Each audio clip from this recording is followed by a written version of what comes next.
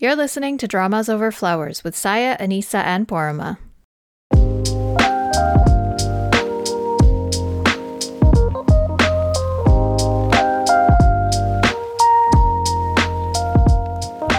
Hey, Anissa here.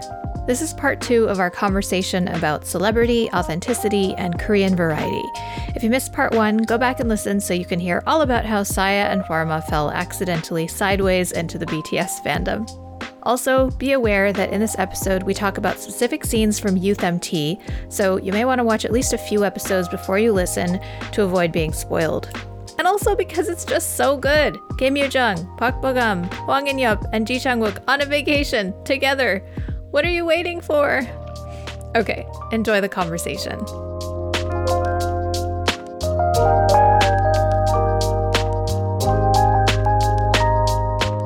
We are now on to talking about how celebrities need vacations, because the show that Saya pulled me into even before the whole BTS wormhole is In the Soup, Friendcation. And Anissa watched that one too. Yeah, Saya got us onto this with her blog post about how much she loved it. Tell us, Saya, about like how you started watching that, because I don't remember what your like path to watching that was. Mainly it just Warang! It was Warang. stuff that was airing. And I saw the cast and I was like, oh, I mean, it had Park Hyung-sik. It had Park... so here's the thing. I don't love Park Seo-joon, but I do love Hwarang. I mean, I didn't love Park Seo-joon. So Yeah, right? Neither did I before the show. I know. I loved him, and then I fell out of love with him because of like a couple of his recent roles. Like I didn't dislike him, but I was just like, you keep doing the same thing. Yeah, I'm just not that is exactly the thing. It's like I had loved him in a couple of dramas, and then he went and did a string of like unimpressive roles, and you're just like, I'm not in that. I'm not excited about your projects. So you're just a guy who does dramas. But then so there were all of these names of like people I knew. I mean, there's the cast of In the Soup, Friendcation is like 5 people. It's V from BTS. It's Park Hyung-sik. It's Park Seo-joon. It is Chae-sik, and rounding out their sort of friendship group, which I realized afterwards was a thing that I didn't know this when I started watching it, but like Uga Squad is an artist called Peak Boy, who is actually Park Seo-joon's childhood friend they went to middle school together, and he's a musician, and like they are an actual real life close friends group. And so I started watching this, and it was a time when I was not feeling great. I was kind of down, and it just was such a gentle show. And I watched an episode and I just felt so healed by it. It was like, this was what I needed. And it's a very introspective show. And because, this, like, the beauty of this group of friends, I guess, is that they're all doing different things. So they're not, for example, the way that BTS are like one group doing one thing in the same space. These are 5 different people who are doing 5 different things, even when they're working in the same field. And they're not all working in the same field. Some of them are musicians, some of them are actors, some of them crossover. And then you have they're at different stages in their careers as well. And so you have all of these interesting dynamics between, for example, like real life age. You have the Hyungs and the Maknaes, the single baby, Taeyoung. I'm just making rabbit expressions at the camera that nobody can see except you guys. And then you have like the difference in experience within like their career lives as well. And so all of these things kind of create such interesting conversations. And that's the sort of bonus in addition to their own personal chemistry, which is just like how much they care about each other is so evident in the way that they talk to each other, the way that they treat each other. And like, I don't know, there's just something very appealing about, men, young and youngish, just doing things together at their own rhythm. And especially though it's like this kind of, what is it? Like the emotional intelligence that it's just still unusual to me to see that kind of vulnerable relationship between men And I don't know, it's just so nice. I just felt so healed by it. And there were the things they were talking about were things that I really sort of understood in a very personal way, especially when they were talking about stuff like, you know, their careers, when they were talking about, there's this great part in episode 3, which I did force Anissa to watch, where they like all sit down and they watch Cho Shik's drama, Our Beloved Summer. They just sat down to watch it together. And I just thought it was so nice the way that they could sit down and one, like they watched it and appreciated it and they told him how great he was, but not in a, oh, you know, well done, generic kind of way, but in a way that felt very meaningful because like they're people who understand the process. The things that they were talking about were things that like a viewer wouldn't understand or know. And then the things that they shared with each other about how they worked roles, or like Park Seo-joon especially, man, he's just like such a good Hyung. And then he turned up in Youth MT and I'm just like, oh, I'm so happy you're in this. Okay, so I will pause here and I'll let you guys take over. So I did watch 3 episodes of In the Soup. I haven't watched the last one. I wasn't sure if I would. I just have been in a really like, not just a drama slump, but like a TV slump in general. I just find it so hard to watch anything these days. I don't know if it's because like real life is so taxing and busy and exhausting that like I can only handle like visual input only or audio input only. So I find myself either like listening to podcasts or reading to unwind. And like TV is like too much. Yeah. I don't know. But I have been feeling sick for the last few days. And so I think I've mentioned this in the past. You don't have to apologize for not feeling the same way about it as I do. Just putting that out there. Okay, I wasn't planning to, but thanks for giving me permission. But I've mentioned this in the past, and this is why I was smiling when you were saying it was like a healing experience, because I find that variety is what I want to watch when I'm feeling down or feeling sick. Like I don't want to have to emotionally and intellectually engage my mind with a whole drama that is like, you know, like there's conflict and there's tension and there's like plot that you have to keep track of when you're like not feeling good and you have a cold or you're just like having a crappy day. Like it's nice to just watch one episode of a variety show where like, I don't know, everything is fed to you in a really satisfying way. All of them get dumped into water or something. Yeah, it's very, and you know, like to what you were saying, Saya, about seeing them be emotionally vulnerable, I thought it was really interesting how, I think it was Cheo-shik who was saying like being able to cry when you're acting or like to cry about the, you know, he was saying like when he was filming Our Beloved Summer, like he didn't cry that much in the show, but he cried a lot while he was filming it. And he was talking about how like being able to cry through the roles that he plays as an actor is really cathartic because he doesn't cry in his regular life. And they were all like, yeah, that's really true. And I was thinking that's interesting because it's like Korean men are also, you know, in this like masculine culture that doesn't really give them permission to cry in the way that like most men in most cultures are not really given permission to cry, right? But this medium that they do their work in allows them to do that without judgment. And in fact, often they get praised for it because it shows their skill. And he was talking about it as a kind of catharsis. And I just thought that was really interesting because it's a catharsis for the viewer as well.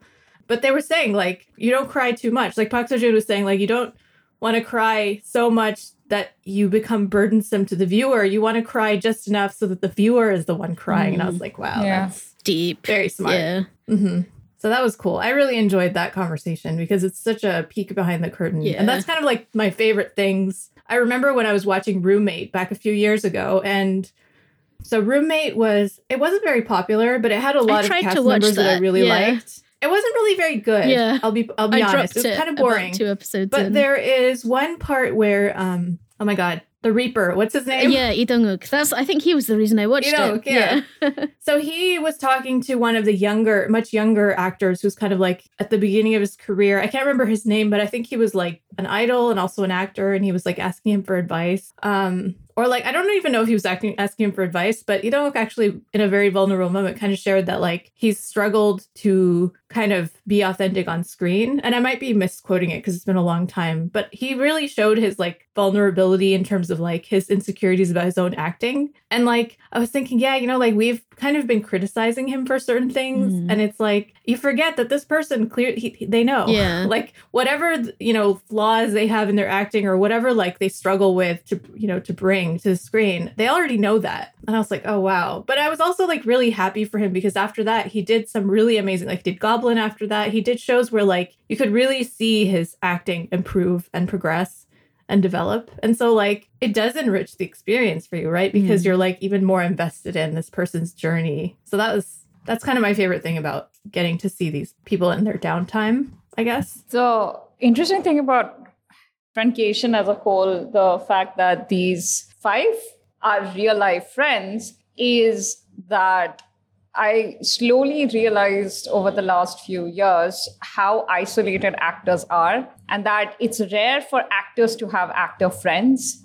My frame of reference is mostly, Indian cinema, and how isolated people are in Hindi cinema world, like Bollywood, in that their closest friends and acquaintances all come from the crew around them. Their family and friends, the producers they're working with, the writers they're working, these are the people that they are mostly friends with.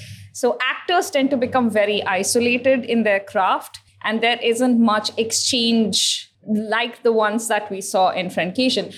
And also, I've heard actors say in various interviews across industries that it's hard for actors to be friends with actors because there is that element of competition. Oh, your movie did well. Oh, your drama did well. Mine didn't. That feeling of jealousy and insecurity. And like, because they always go up and down at different times of their career. And it's always horrible to have like your career go down, whereas your friend group might be doing really well. So that's especially emphasized in the, in that. And they go really deep. In Friendcation, they go really deep. And it's just so, like, Cheo-shik, for example, like, I think he was the one who I felt the most for because he, like, it was clear, like, his insecurities came out really clearly.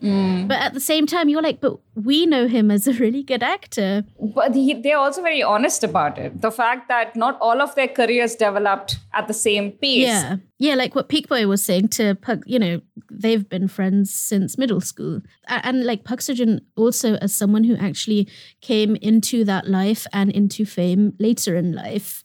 So there's so many interesting layers to how that world exists for people. For example, if you think of someone like Taeyoung V or Park Hyung-sik, who, both have lived the idol life. And for both of them, Taeyoung in particular, that trainee life began when he was in his mid to early teens. And I think it was 15, right? When he entered. Something like that. Jin was 20 when he became a member, but I think 20 Korean age, I think. He must have been like 19 or something. Yeah, probably. Age. Yeah. But like the way that each of them actually have really different experiences and how perhaps like not growing up famous gives you, it definitely gives you different tools to be able to manage that fame. But also having managed that fame, for example, the way that Taeyoung does at such an early age also gives you another kind of, like you're managing the same kind of thing, but perhaps in different ways. But there's something that each of them gains from each other. Like, for example, with Taeyoung, he thrives, under the wings of Hyungs. That is like what he needs in his life, and you can really see it. But then you have someone like Park Seo-joon, who is just like, he thrives in a caretaking role. And he's a total papa bear. He really is. And like you can, like if you go back to Hwarang, for example, where he was the Hyung of that whole, that group of like 6 or 7 boys, I can't remember all of their names. And they talk about what it's like to take on those roles, but like not everyone takes those roles on well. And it's just so, it's interesting and heartwarming, and like I can't get enough of it. I wanted to mention, if you haven't already watched it, the One Night in 2 Days, I think it's maybe 2 episodes where the Hwarang guys come. Oh, I did watch it. Of course I've watched it. You did watch it. Yeah, okay. Okay. I just wanted to mention but I will probably go and watch it again. The interesting thing also about liking Park Seo-joon in Friendcation, or learning to like Park Seo-joon in Friendcation for me, I have liked Park Seo-joon since Fight My Way and What's Wrong with Secretary Kim. I've liked him. I have genuinely liked him. I didn't quite like him in Hwarang, but I liked him otherwise. But in Friendcation, seeing his conversation with just there is this early on, I think towards the end of the first episode, they have the stopover on the way to the vacation house where they are at this place where they're taking a break and they're having lunch. And they're just having this very normal conversation that you have over food you just ordered, how to order food. Are you reading the menu right? And it's just very simple conversation. But I liked these people as people because of how normal this conversation was. And I started getting their tone. Like I started getting like the sur of the person from that moment on. And then, as you said, like later on in the next few couple of episodes, you see how much of a caretaker Park Seo-joon is. And because you realize what an introvert this guy is in this show, when you go on to watch something like Youth Empty, which we are watching right now, 4 episodes have aired and we can't wait for episode 5. Why is it 1 episode a week? I hate waiting like 7 whole days and then all you get is 1 hour and then it's over in an hour and you're just like, it's such a quick the hour. whole cycle starts again. I hate it. I hate it so it's much. awful. They should give us at least 2 episodes. Why? So it's... Yeah, we're spoiled by drama as the variety is only 1 episode a week. Right? And then I swear it's not even 60 minutes. We're being cheated completely. It's like 50. Yeah, but you know what? In the first week, they dropped 2 episodes. So I was like, oh, cool, 2 episodes a week. I will survive. No. Then, that was a trap. Oh, it's such a trick. Oh, it was so bad. So, but because... They know what they're doing. Yeah, they know what they're doing. It totally worked. But having learned to like Park Seo-joon and sort of understand his rhythm in Friendcation, when I watch him in Youth Empty, there hasn't been much of direct Park Seo-joon, interaction over here. He's mostly been very quiet. But that makes total sense to me. I would do what Park Seo-joon is doing, which is in a large group, I would go very quiet. I'm not, maybe just keep the camera off. Especially as like, one of the oldest as well. So it's kind of like, you're just like, let the kids what do is their hilarious? Thing. Park Seo-joon is my age. He was born in 1988. But I look at him and I'm like, oh yeah, this is a man. Like he's lived his life. He's an Ajashi. And I'm like, shoot, this guy is my age. What? I suddenly realized when I was watching episode 4, I suddenly realized that actually Ji Chang-wook is the eldest, not him, because I remembered, he's my sister's age. And I remembered Park Seo-joon is an 88. Yeah, he does. Because Ji Chang-wook has this like very cute and naive, earnest energy that just makes him seem younger. Oh my God. I do want to talk about this aspect of Ji Chang-wook because like I'm watching If You Wish Upon Me right now. And I think like his roles that really grab me and that I really enjoy, as opposed to the roles of his that I really can't get on board with, are the ones that like that earnestness and sort of like, I don't even want to say naivete, but like this kind of openness and like sweetness that he has in real life. Yeah. The roles where he kind of like allows that to shine through as part of his character. Like the first time I ever saw him in that family drama, I think, was it Sons of Soul Pharmacy House or Smile You? I can't remember, but he plays like that youngest child of the house who's suddenly settled with a baby that his best friend had in high school, and he's like 19 or something. And that kind of like cute young energy that he had, like he hasn't really lost it. And it's really interesting to see that like that's his real personality. And I feel like I've seen him in another variety show too, but I feel like that authentic who he is, when that comes out in some part of his role, and I think it is coming out in If You Wish Upon Me too, because even though he has like a very dark past, there's like a real earnestness and kind of like this disbelieving innocence almost to one part of his character that really shines through. And I think like those roles are the ones where he is the most engaging for me as a viewer. Whereas the ones where he's trying to be like really slick and really like a smooth guy, cynical and smooth. Yeah, I'm just like, this isn't you. Like it doesn't work for me personally. Maybe others have a different experience. No, I agree with you. Ji Chang-wook is a very attractive actor and he can absolutely act. That's not what is under contest here.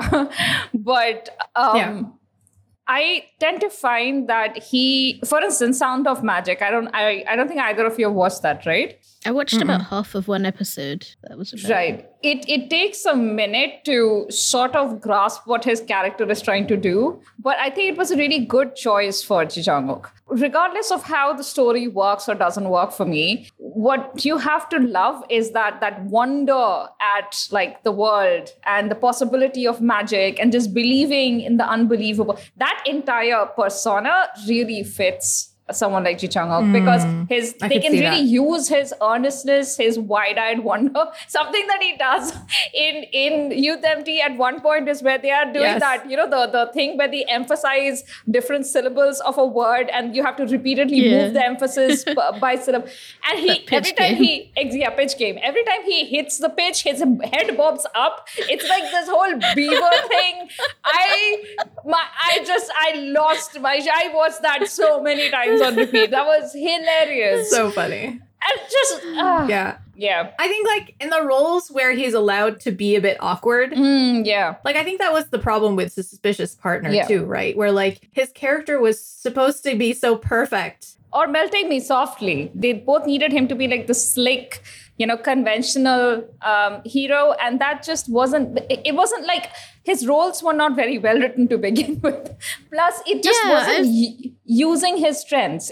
However, Love Struck in the City, I know that's not like a very popular drama, but his character really worked for Ji Chang-wook. Like that whole lost in his own head slightly, but also earnestly trying to do the right thing character, that fit him pretty well. Yeah. So it's a matter of him finding the right role. I have to admit that I was guilty of saying at one point that he really just needs to do action roles because the only thing I genuinely enjoyed of his was Healer. And I admit I was wrong. He needs these emotionally vulnerable roles because clearly that is where his strength lies, not K2 and whatever else he's done. Yeah. But the thing is, Healer was both of those. It was an action role. And perhaps what you're then saying is that you had confused the thing that appealed, well, not necessarily you had confused, but perhaps the thing you thought appealed to you about him was... Right. Yeah. However, I will say that I don't think that he's bad in the slick roles. I don't find him bad in them. What I find bad about those roles... It's like trying to force him to do something. He's a good actor, so he can do them. But it doesn't use what is special about this actor's strengths. And it never transcends to that level of like a performance that really stays with you for a long time. It's just very competently done. And he does a good job and he's very handsome. But it doesn't stick with you, at least... for me. But I don't lay the problem of those roles at his door. I lay that at the door of the actual drama. Yeah, I don't think that we're laying them at his door.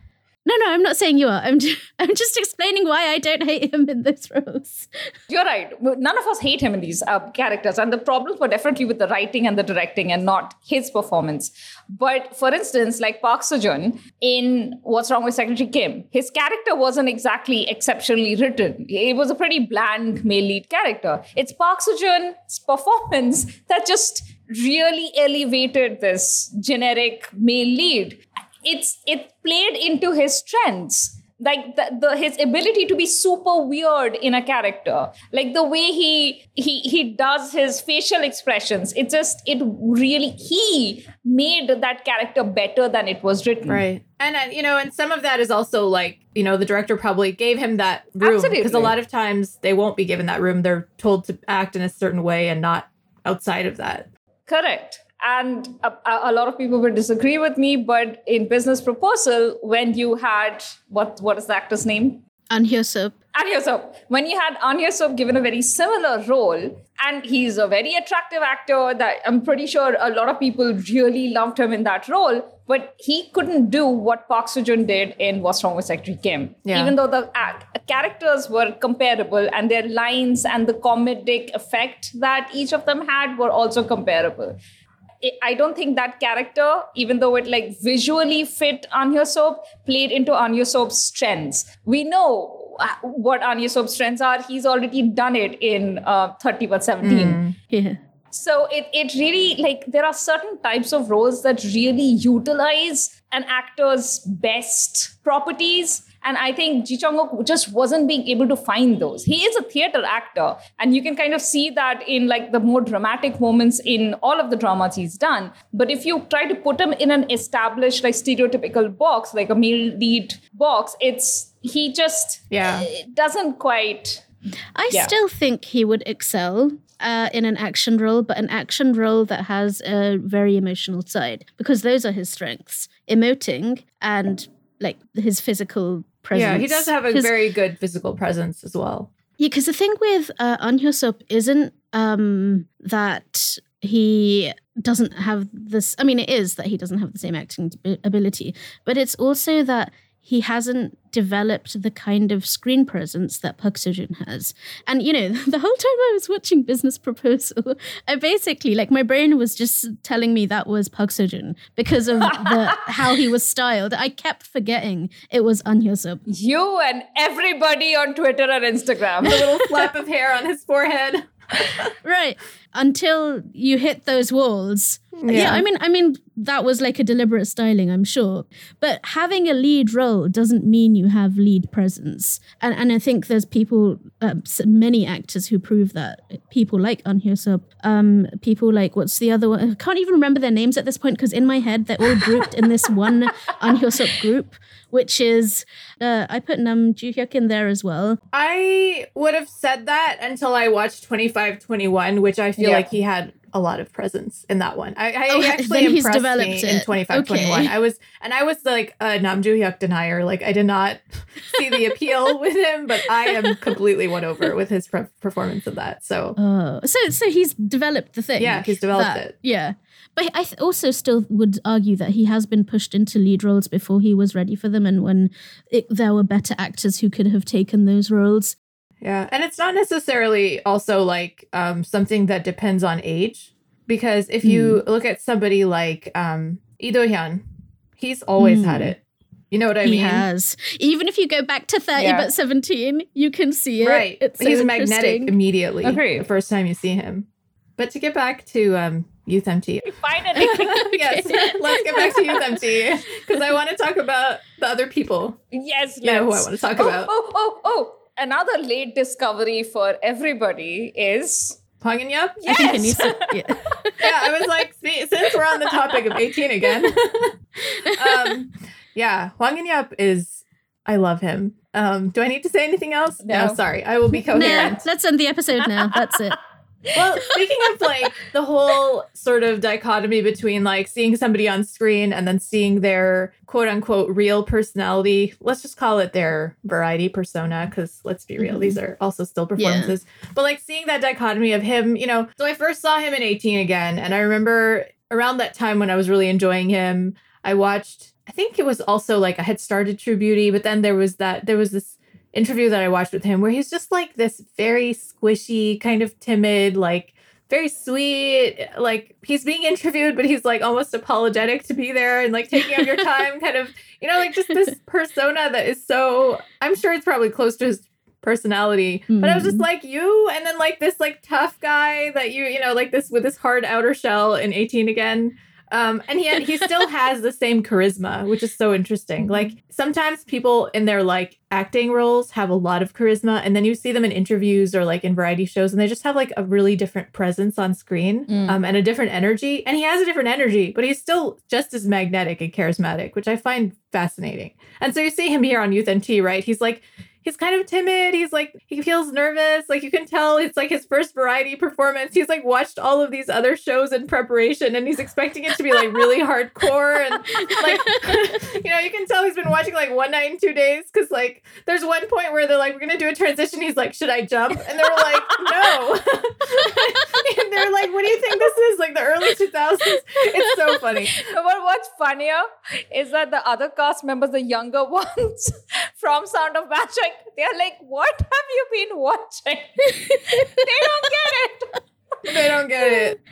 And it's worth pointing out here that he's like, 32 now, I 31. think. So what he's grown up watching is totally different to these new kids. He is a generation apart from them. And this comes out so hilariously in Youth MT because they're just like, when they're setting their group, when they're naming their teams, and like Kim Yoo-jung is like, we're the real youth here. So they like name their team the real Chungcheon. And then you have like the older ones who are sitting there going, we're old, look at these kids. And it's just so funny. I hadn't even thought about that. He's kind of caught in the middle, right? Between the 22, 24 somethings and like the late 30s. The thing with Hwang In-yup is that he looks as young as those kids in their 20s, right? Like the early 20s. And he acts those roles. Yeah, exactly. But really, he's much older and he's much more... he is almost like... he doesn't quite feel like he belongs. But he's trying really hard. Also because he's come to fame very late. He's come to this like celebrity existence at this point in his life, rather than, the kids who have been doing it for ages or the ones who are starting much earlier. So like, I just find those dynamics so interesting. And the other thing, like, what you were mentioning, Anissa, about roles, also in Youth MT, you have Kyung-soo, who is from the Itaewon class. Mm-hmm. And there's this part in episode 4 where they're like, having their Hanok experience and they're all drinking tea. And he is just overwhelmed by embarrassment when everyone is looking at him. And the others are saying to him, but you act. And he's like, but I'm playing a role. Yeah. Now I'm being myself. And this is harder. Oh. And it's just, I totally it's so interesting and funny. And because the more he said, like, don't look at me, everybody would turn to look at him. Looked at him. And then he was just getting redder and redder. And this is like, for example, in the like BTS in general, but like Jin in particular, he has this thing where when people are looking at him, he gets really embarrassed and his ears go red, which is kind of at odds with this whole brash, I'm worldwide handsome persona that he often uses in sort of specific sort of interview situations and all of that.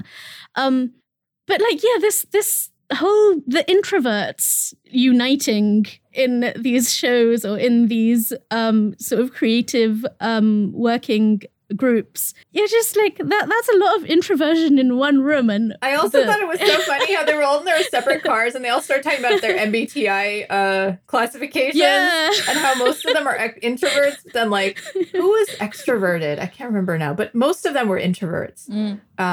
And then even was it Ji Chang-wook? He said he's like, I'm an introvert, but I'm like very social. The other thing that stood out to me, this is again I'm going back to Ji Chang-wook for a second. I think this was in the initial meetings when they were driving to the spot where the MT happens, and one of the female actors, they were basically, I think it was Nara. Who was basically saying that is it true for somebody else? Like, she was asking other people who have worked with Ji Chang-wook that what she experienced was that his friendliness could sometimes be slightly burdensome, and then Ji Chang-wook's face completely fell. Oh, he was so sad. Not only his friendliness, but like the way he like takes care of everyone and is so nice to his not his friendliness, but like how polite he is in like he's actively trying to be kind. Kindness was the word she had used, actually, I think. And everybody else went completely silent.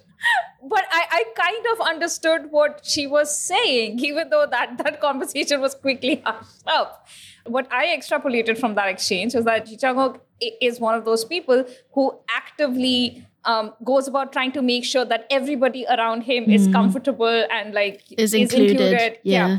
And those people are awesome, honestly. I don't know where they have the energy. But you could really see that. I was about to say that's what I do, and then I was like, okay, that's say what it now. Because you're just like, you understand more than anybody as a particular kind of introvert how awkward it is for everyone and how awkward you feel. And you're willing to be the sort of slightly embarrassing person if needed to make sure everyone else is comfortable. And like, I've lived my life doing that. And it's like, I watch this show and I'm like, I get you. Like, I completely understand. You never want there to be a person in the corner that someone's ignoring because you know what it's like to be that person. So you want to be that person who makes sure that every single person is included and counted and that nobody is upset and that nobody is left out and that, so like that Ji Chang-wook energy, like I really like get it. But then I also get the Park Seo-joon energy, which is like, I'm really nervous. Everyone here is younger than me almost. And these are kids and they're cool and I can't deal with it. I'm just going to pretend I don't exist. I'll just hang with the people who know me and like hide behind them if needed, Yeah.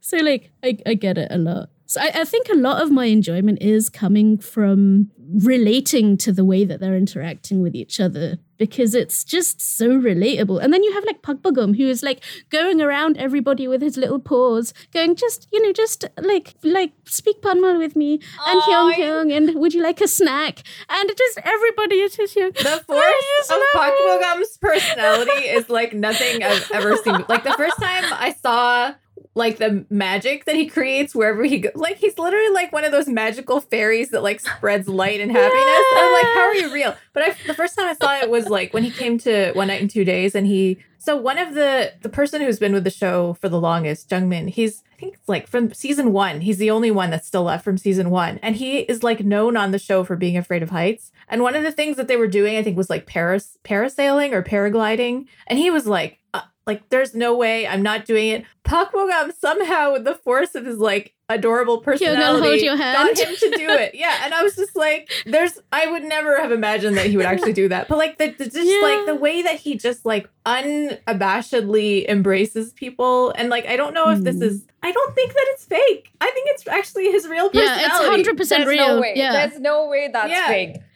No one can be that nice it's like not that even all the time and fake it. If a person didn't already have that personality, it's impossible to fake it because you just would not know how to constantly be that. Everybody has ups and downs. This boy never has a down. Mm-hmm. It's like a constant, like he's constantly he's like buzzing around. He's just full of energy. Do you find it hilarious when like Ji Chang keeps on going, he just came out of army?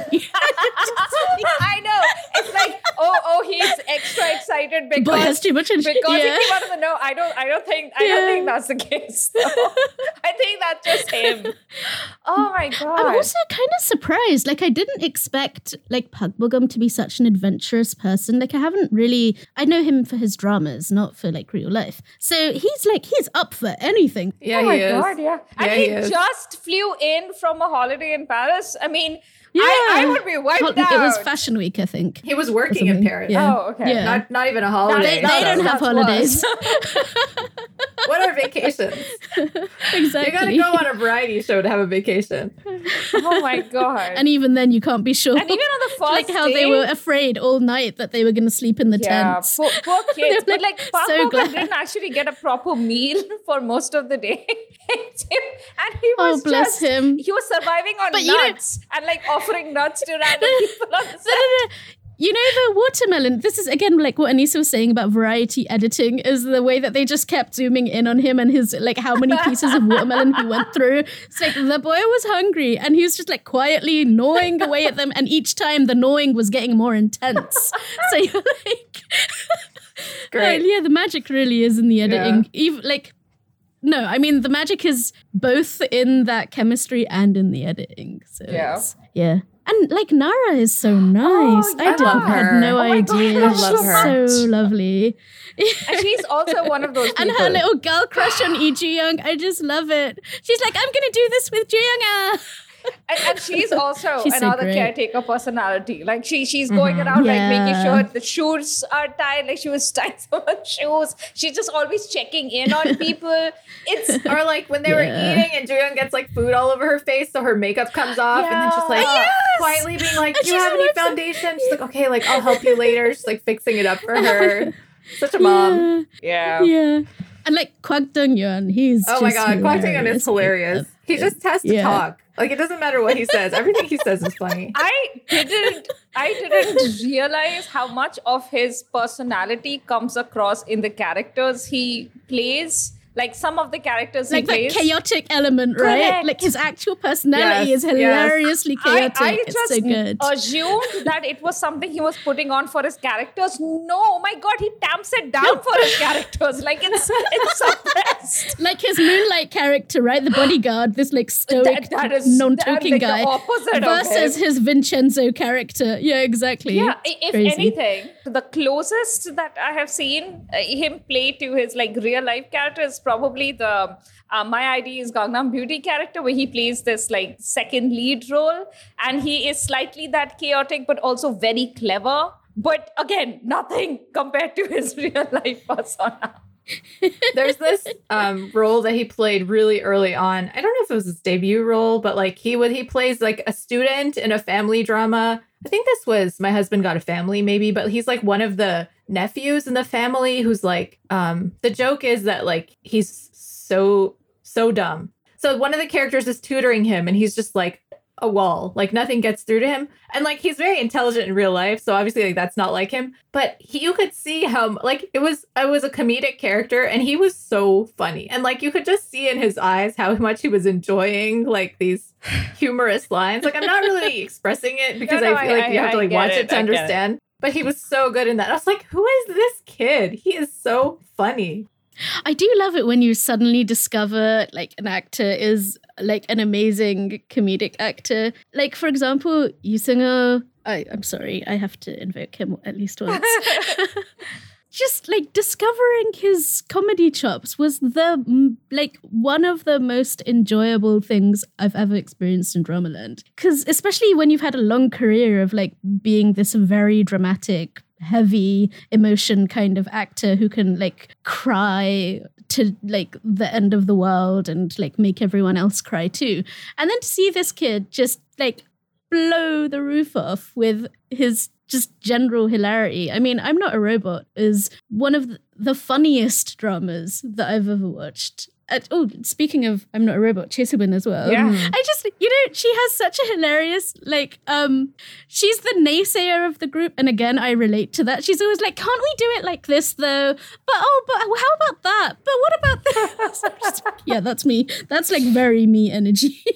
But she's so cute about it, and you're just like, oh, I love you. She I is love so Choi Soo-bin cute. so much. Her general personality I is adore utterly her. adorable. No, but one of my favorite moments in Youth Empty, is when I think it's Kim Bo-yoon, one of the younger cast members from Sound of Magic, and I think it was Kim Yoo-jung came to her, like it was just happening in the background.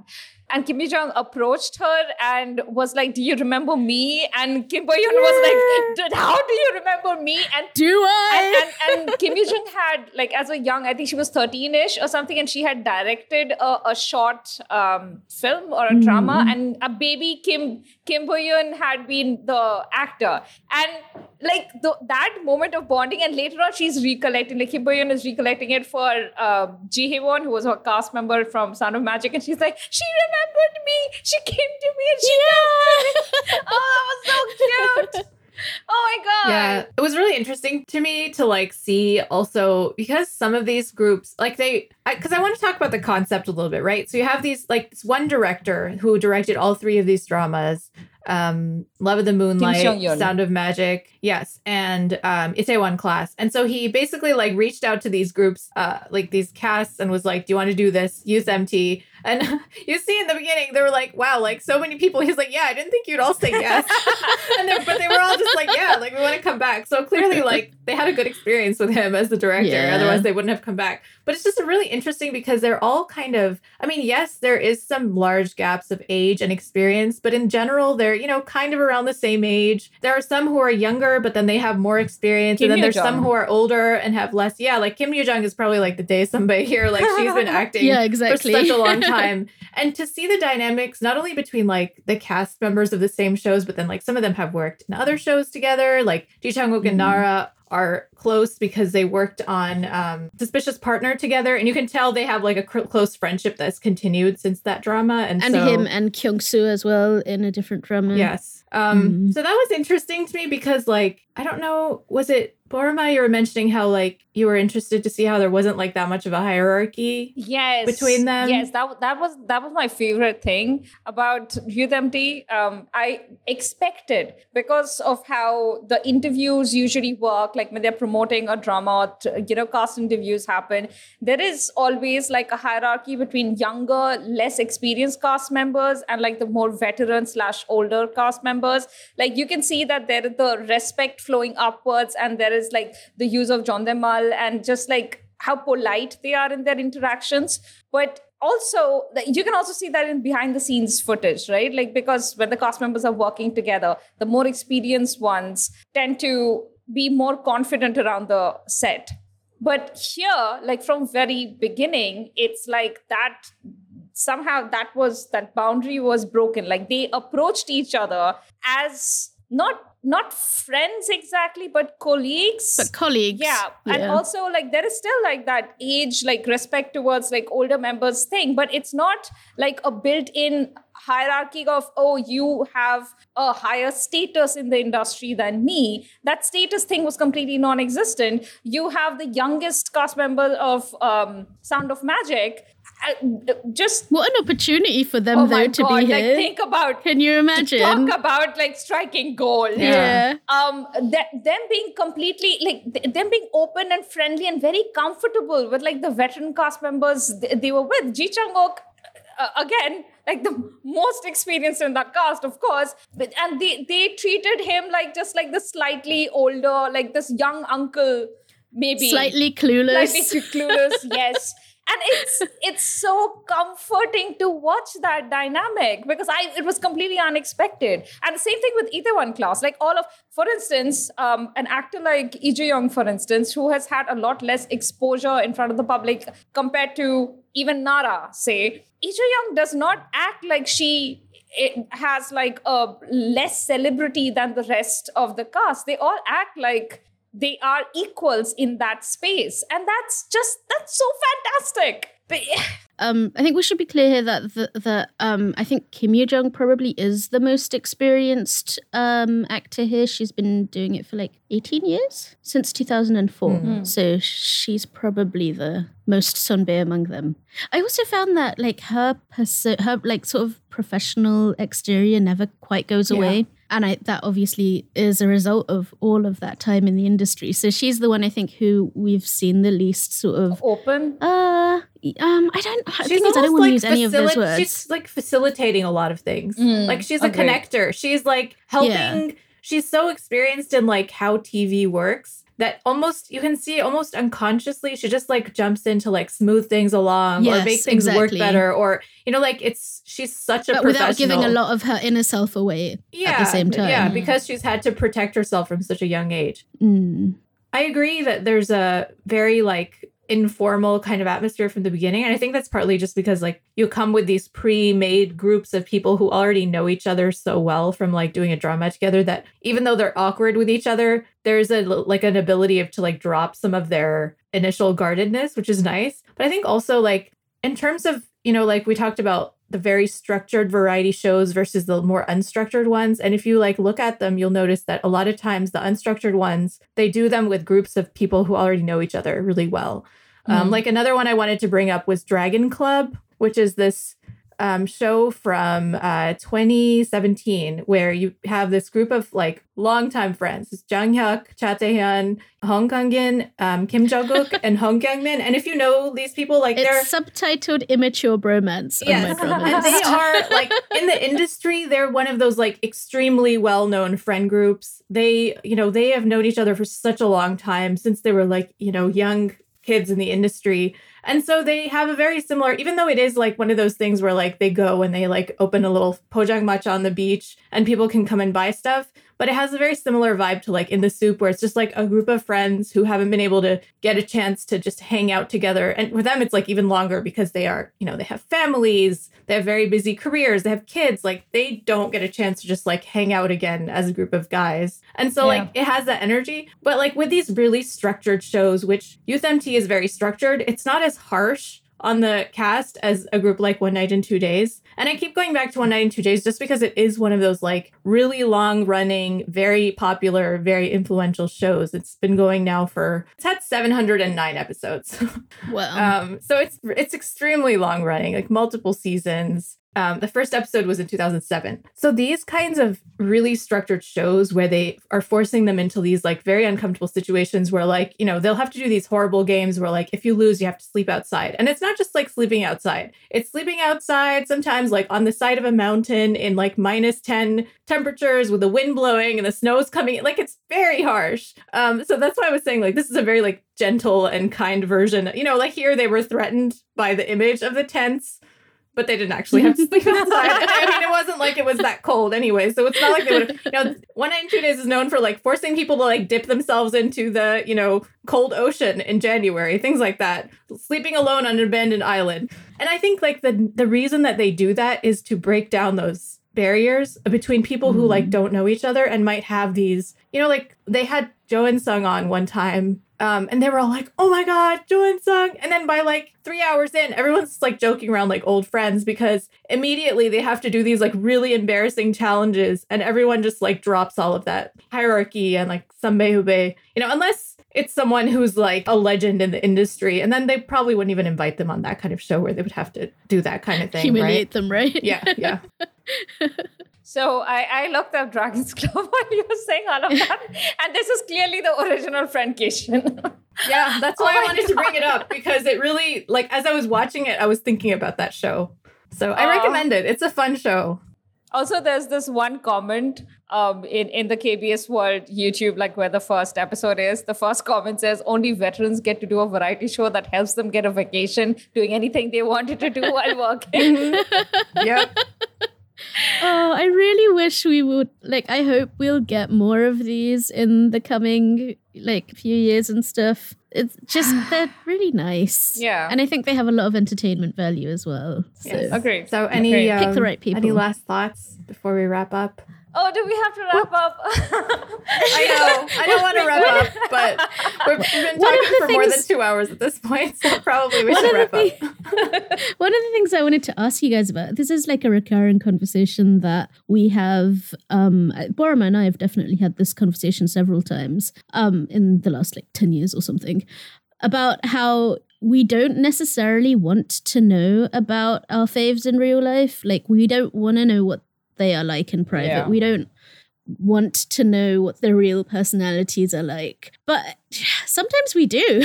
Like, what do you think about that now? But you know what I really don't want is to meet them in person, because that completely strips off any distance between you and, you know, the celebrity you're admiring from a distance.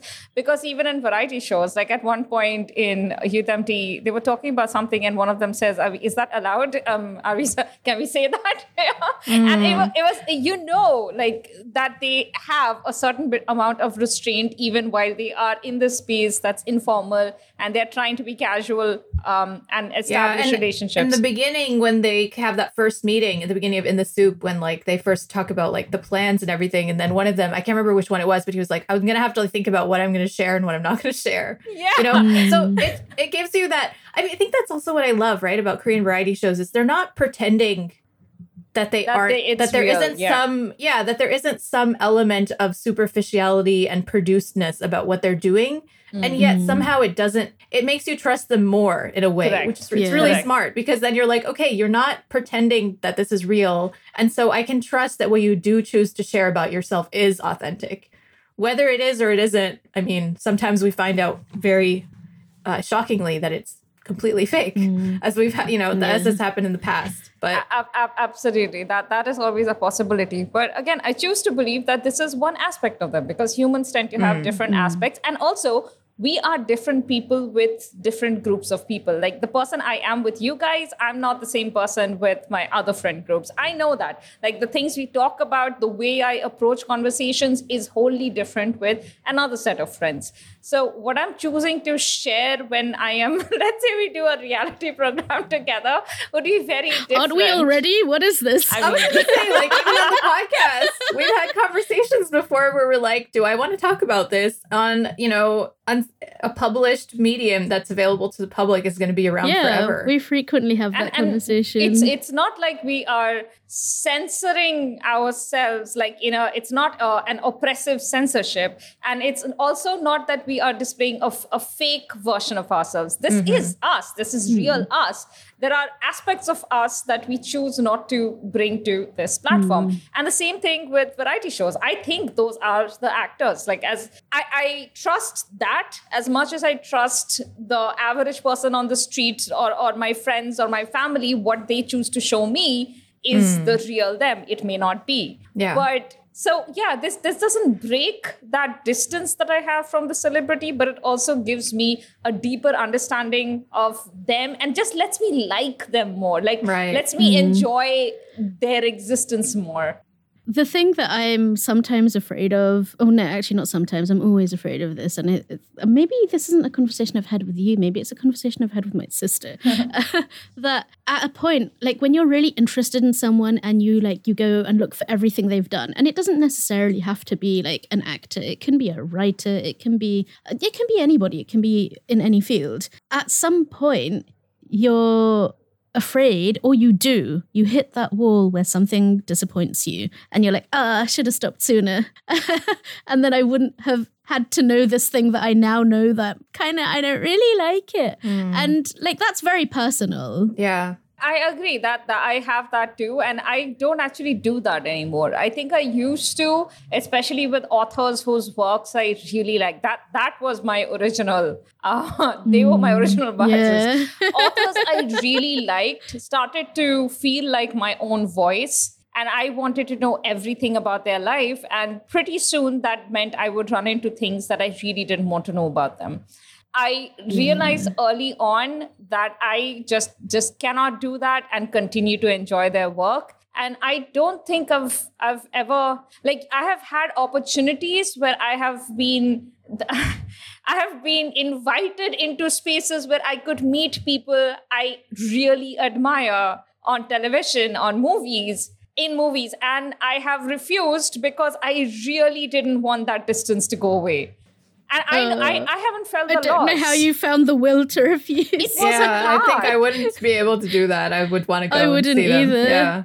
I'm just saying that the value I get from having them on screen is more than any value I could get from like meeting them in person. Like a fleeting conversation with a celebrity that I admire for like a few minutes is not going to be very deep. It may, on the other hand, like an offhanded remark or a sort of like an unintentional slight on their part might break my heart completely. And I just do not want that. And I've seen that happen over and over again. That's very true. Yeah. There's a reason they say don't meet your heroes. I think for me, like, I don't know that I would ever have the opportunity to meet any of these people, but like, I think leaving that aside, like in terms of, how much you want to know about the person, I think like I'm happy to see what they're willing to show me. So whether that's, an interview that they gave or a like a variety show appearance or, something like that, I'm cool with that. I like enjoy that if it's somebody whose work I really enjoy, or if I find somebody like really charismatic and interesting, and I just like likable, then I will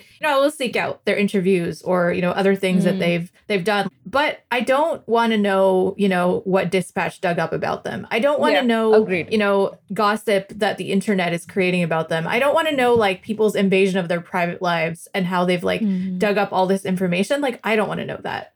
And I think for me, that's the line. It's like, if they put it out willingly and, they got paid for it, I'm good. And I don't think that it's fake. Like, I agree with you, Parma. Like, I don't think it's fake. I think it's an aspect of themselves that they decide to show. But I don't really want to know more than what they want to show the world. Yeah. And if that means that, like, I'm not going to know about that somebody is a rapist until it comes out. Well, that's just life. You don't know about people in your life either until it actually gets exposed. And there's no way to know things like that until you know it. Yeah.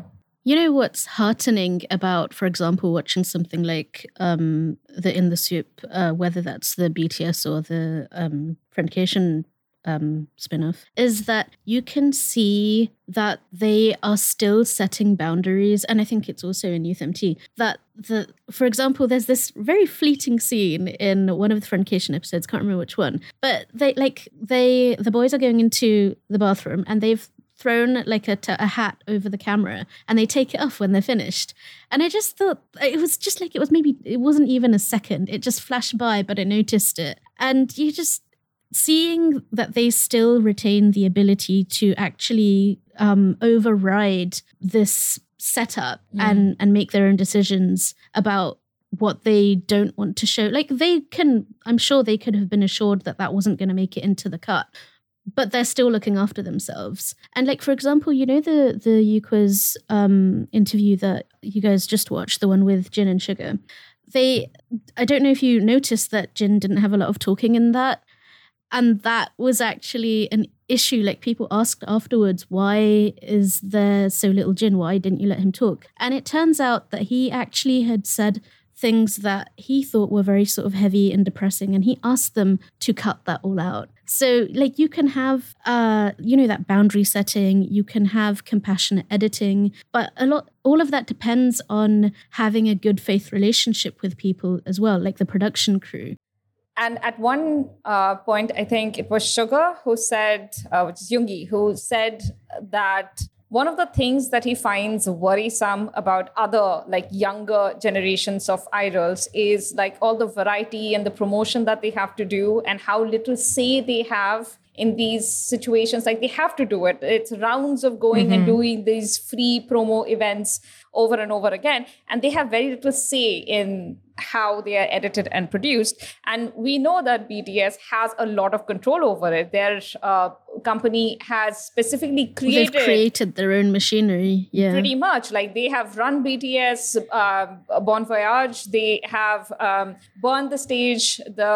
Basically, they have all of these productions that are created so that BTS could keep getting the exposure, keep giving this content out to the public. And they're unique in that sense from other idols. Yeah, exactly. But whereas they don't get exploited by the variety machinery as they were being until a few years back, when they were like, we are done. We are not doing this anymore. And happily, they could ascend to that level and their company could support them in this.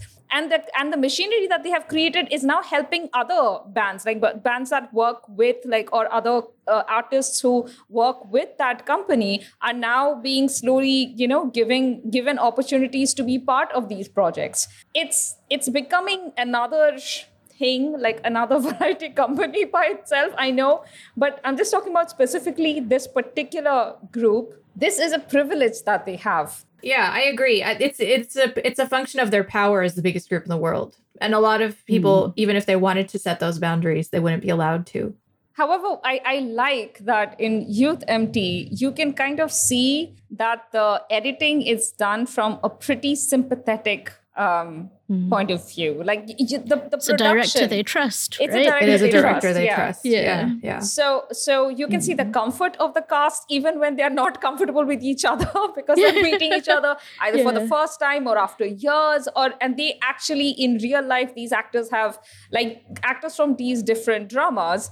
They may have worked with each other, some of them, but they don't really socialize. So it's awkward. But the crew is doing a good job of helping them come together. So I'm really enjoying that. And I think the other thing is, even if it's socially awkward, there are enough of the cast members who have been variety veterans that they can kind of not save the other ones, but kind of guide things to go in a direction where the other younger cast members or the cast members who are don't have experience with variety aren't going to fall on their faces. Yeah. Especially Kim Yoo-jung is amazing at this. Ji Sang-wook also, they're kind of pushing things gently in certain directions to make sure that like the other cast members feel comfortable, or like if somebody says something, they'll like add something clarifying to make sure that they don't look bad. So, and I mean, obviously you can undo that in editing, but as you said, the editing is also kind to them. So yeah. Since we are about to wrap up now, favorite moments. One of mine is,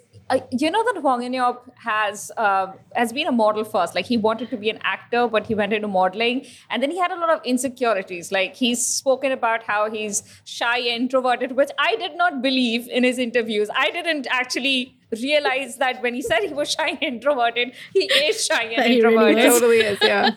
And so he was scared about making that leap into acting. He was no longer sure. He was like, I'm doing well. It's like that character, the Park Bo-gum character in that in Record of Youth, where he's acted as he's been a model, but his actual dream is to be an actor. Then when he gets the acting opportunity, he's like, do I even have it in me? That's actually real life Hwang In-yeop.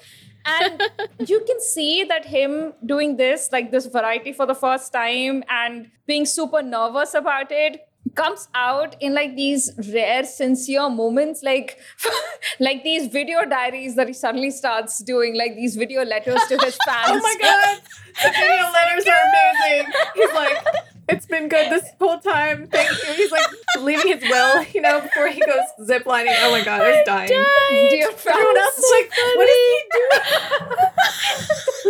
Also, late in the night, look at one point. So they're going to sleep. Ji Chang-hyuk and Hwang In-yeop are in the same room. And late at night, Ji Chang-hyuk is like, so how was your day? How are you doing right now? And he's like, I'm so nervous still. This was my first time. And later on, like the next day, Ji Chang was like, yeah, I went to sleep at like 3 or 4 in the morning. And in my head, I'm like, that's because you were like coaching him through to the middle of the night, weren't you? He was counseling him all night. Oh, bless them. Before we sort of move into our close, I just wanted to, first I wanted to say that my original conception of this episode that we are recording was a general discussion on parasocial relationships because you don't go down the BTS hole without thinking about how invested you can get in a group of people, but to also realize that a lot of it is just like in your head, and what Anissa was saying at the very start about it being, illusory. Like you think you know people, but what do you really know? You know what they're showing you in a specific way. But to sort of come to the closing point, which Boromir, you made about not wanting to meet the people that you admire the most in person. For me, whenever like I have people I like, I call it like my sort of top level parasocial relationship is what I call an unrequited friendship. It's like, I am friends with you. You're not friends with me back because you don't know I exist. So like when I'm having like my fandom moments, like I can't even really think of them as fandom moments because I'm sitting there like imagining a one-sided friendship, like a jaksarang, but like it's like friendship.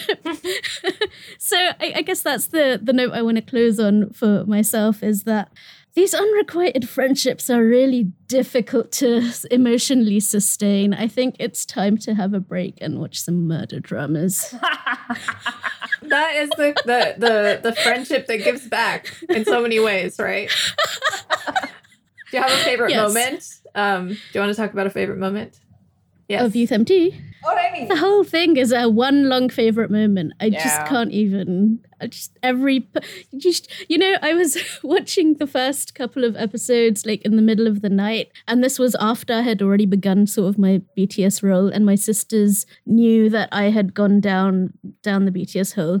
And the next day, my sister goes to me, "You were watching BTS videos all night, weren't you?" And I was like, Was I? I couldn't remember what it was. And she's like, I could hear you laughing at like 4 o'clock. Why didn't you go to bed? And I was like, oh, it was Youth MT. It was, the ghosts. It just everything. Yeah. Everything was so. I was just howling through the entire episode. It was so funny. I think so. You first recommended In the Soup, and then you started watching Youth MT, and you were like, "You have to watch this." And I was like, "Okay, I'm gonna watch both of these." And then when I finally got around to watching them, I think I watched In the Soup, 3 episodes of that first, and then I just binge watched Youth MT to like whatever was available. And I think for me, like In the Soup was really charming and really nice. Maybe I had like inflated expectations because of how much you loved it, and maybe I would have enjoyed it more. It was good. I enjoyed it. But in Youth MT is like, A, it's kind of the type of variety that I've always enjoyed, but yet B, it's doing something different. And so because of that new kind of element, because I have watched shows with like a group of close friends go on a vacation and it's really lovely, and they cook together and they sleep together, and it's nice.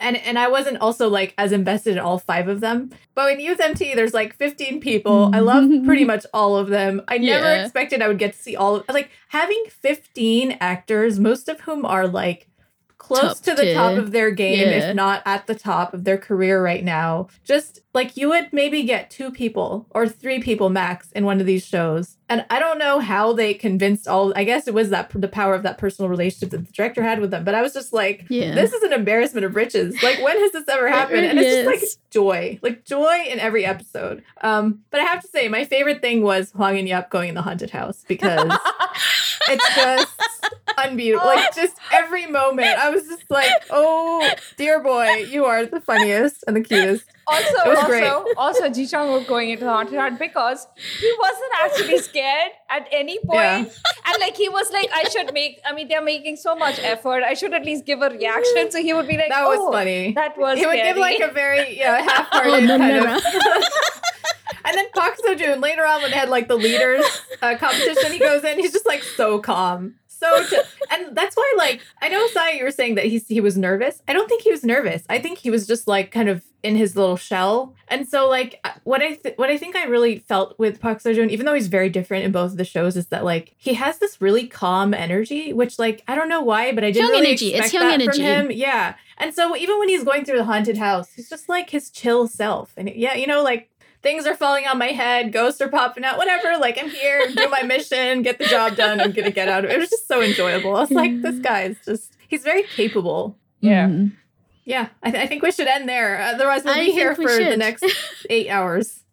Also, people are talking about, in the comments under the MDL page, people are talking about how they have to have a second season. I don't know if it's possible. Like, what the relationship PD Kim has with these actors, it almost seems like one of those things like the chemistry BTS has with amongst its members. It's one of those things that's like so damn rare, you don't know how to replicate it.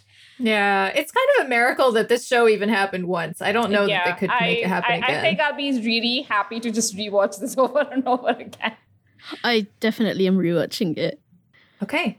I think we are finally done. I think we've exhausted ourselves and our listeners at this point. So, well, we've definitely exhausted ourselves. Yeah. Where can people find us? They can find us on Twitter at Dramas Overflow. They can find me at Not Now Saya. They can find me at Anisa Khalifa _. They can find me, Parva, at The Drama Notes. I changed my handle. They can also find us on our website, dramasoverflowers.net. And on Facebook, just look up Dramas Over Flowers. And you can find us on Instagram at dramasoverflowers _. And you can email us at dramasoverflowers@gmail.com. And don't forget to subscribe to our newsletter. The link is in the description. Dramas Over Flowers is part of the Frolic Podcast Network. Find more podcasts you'll love at frolic.media/podcasts. That's it. Yeah, that's it. Thanks for listening. Bye everyone.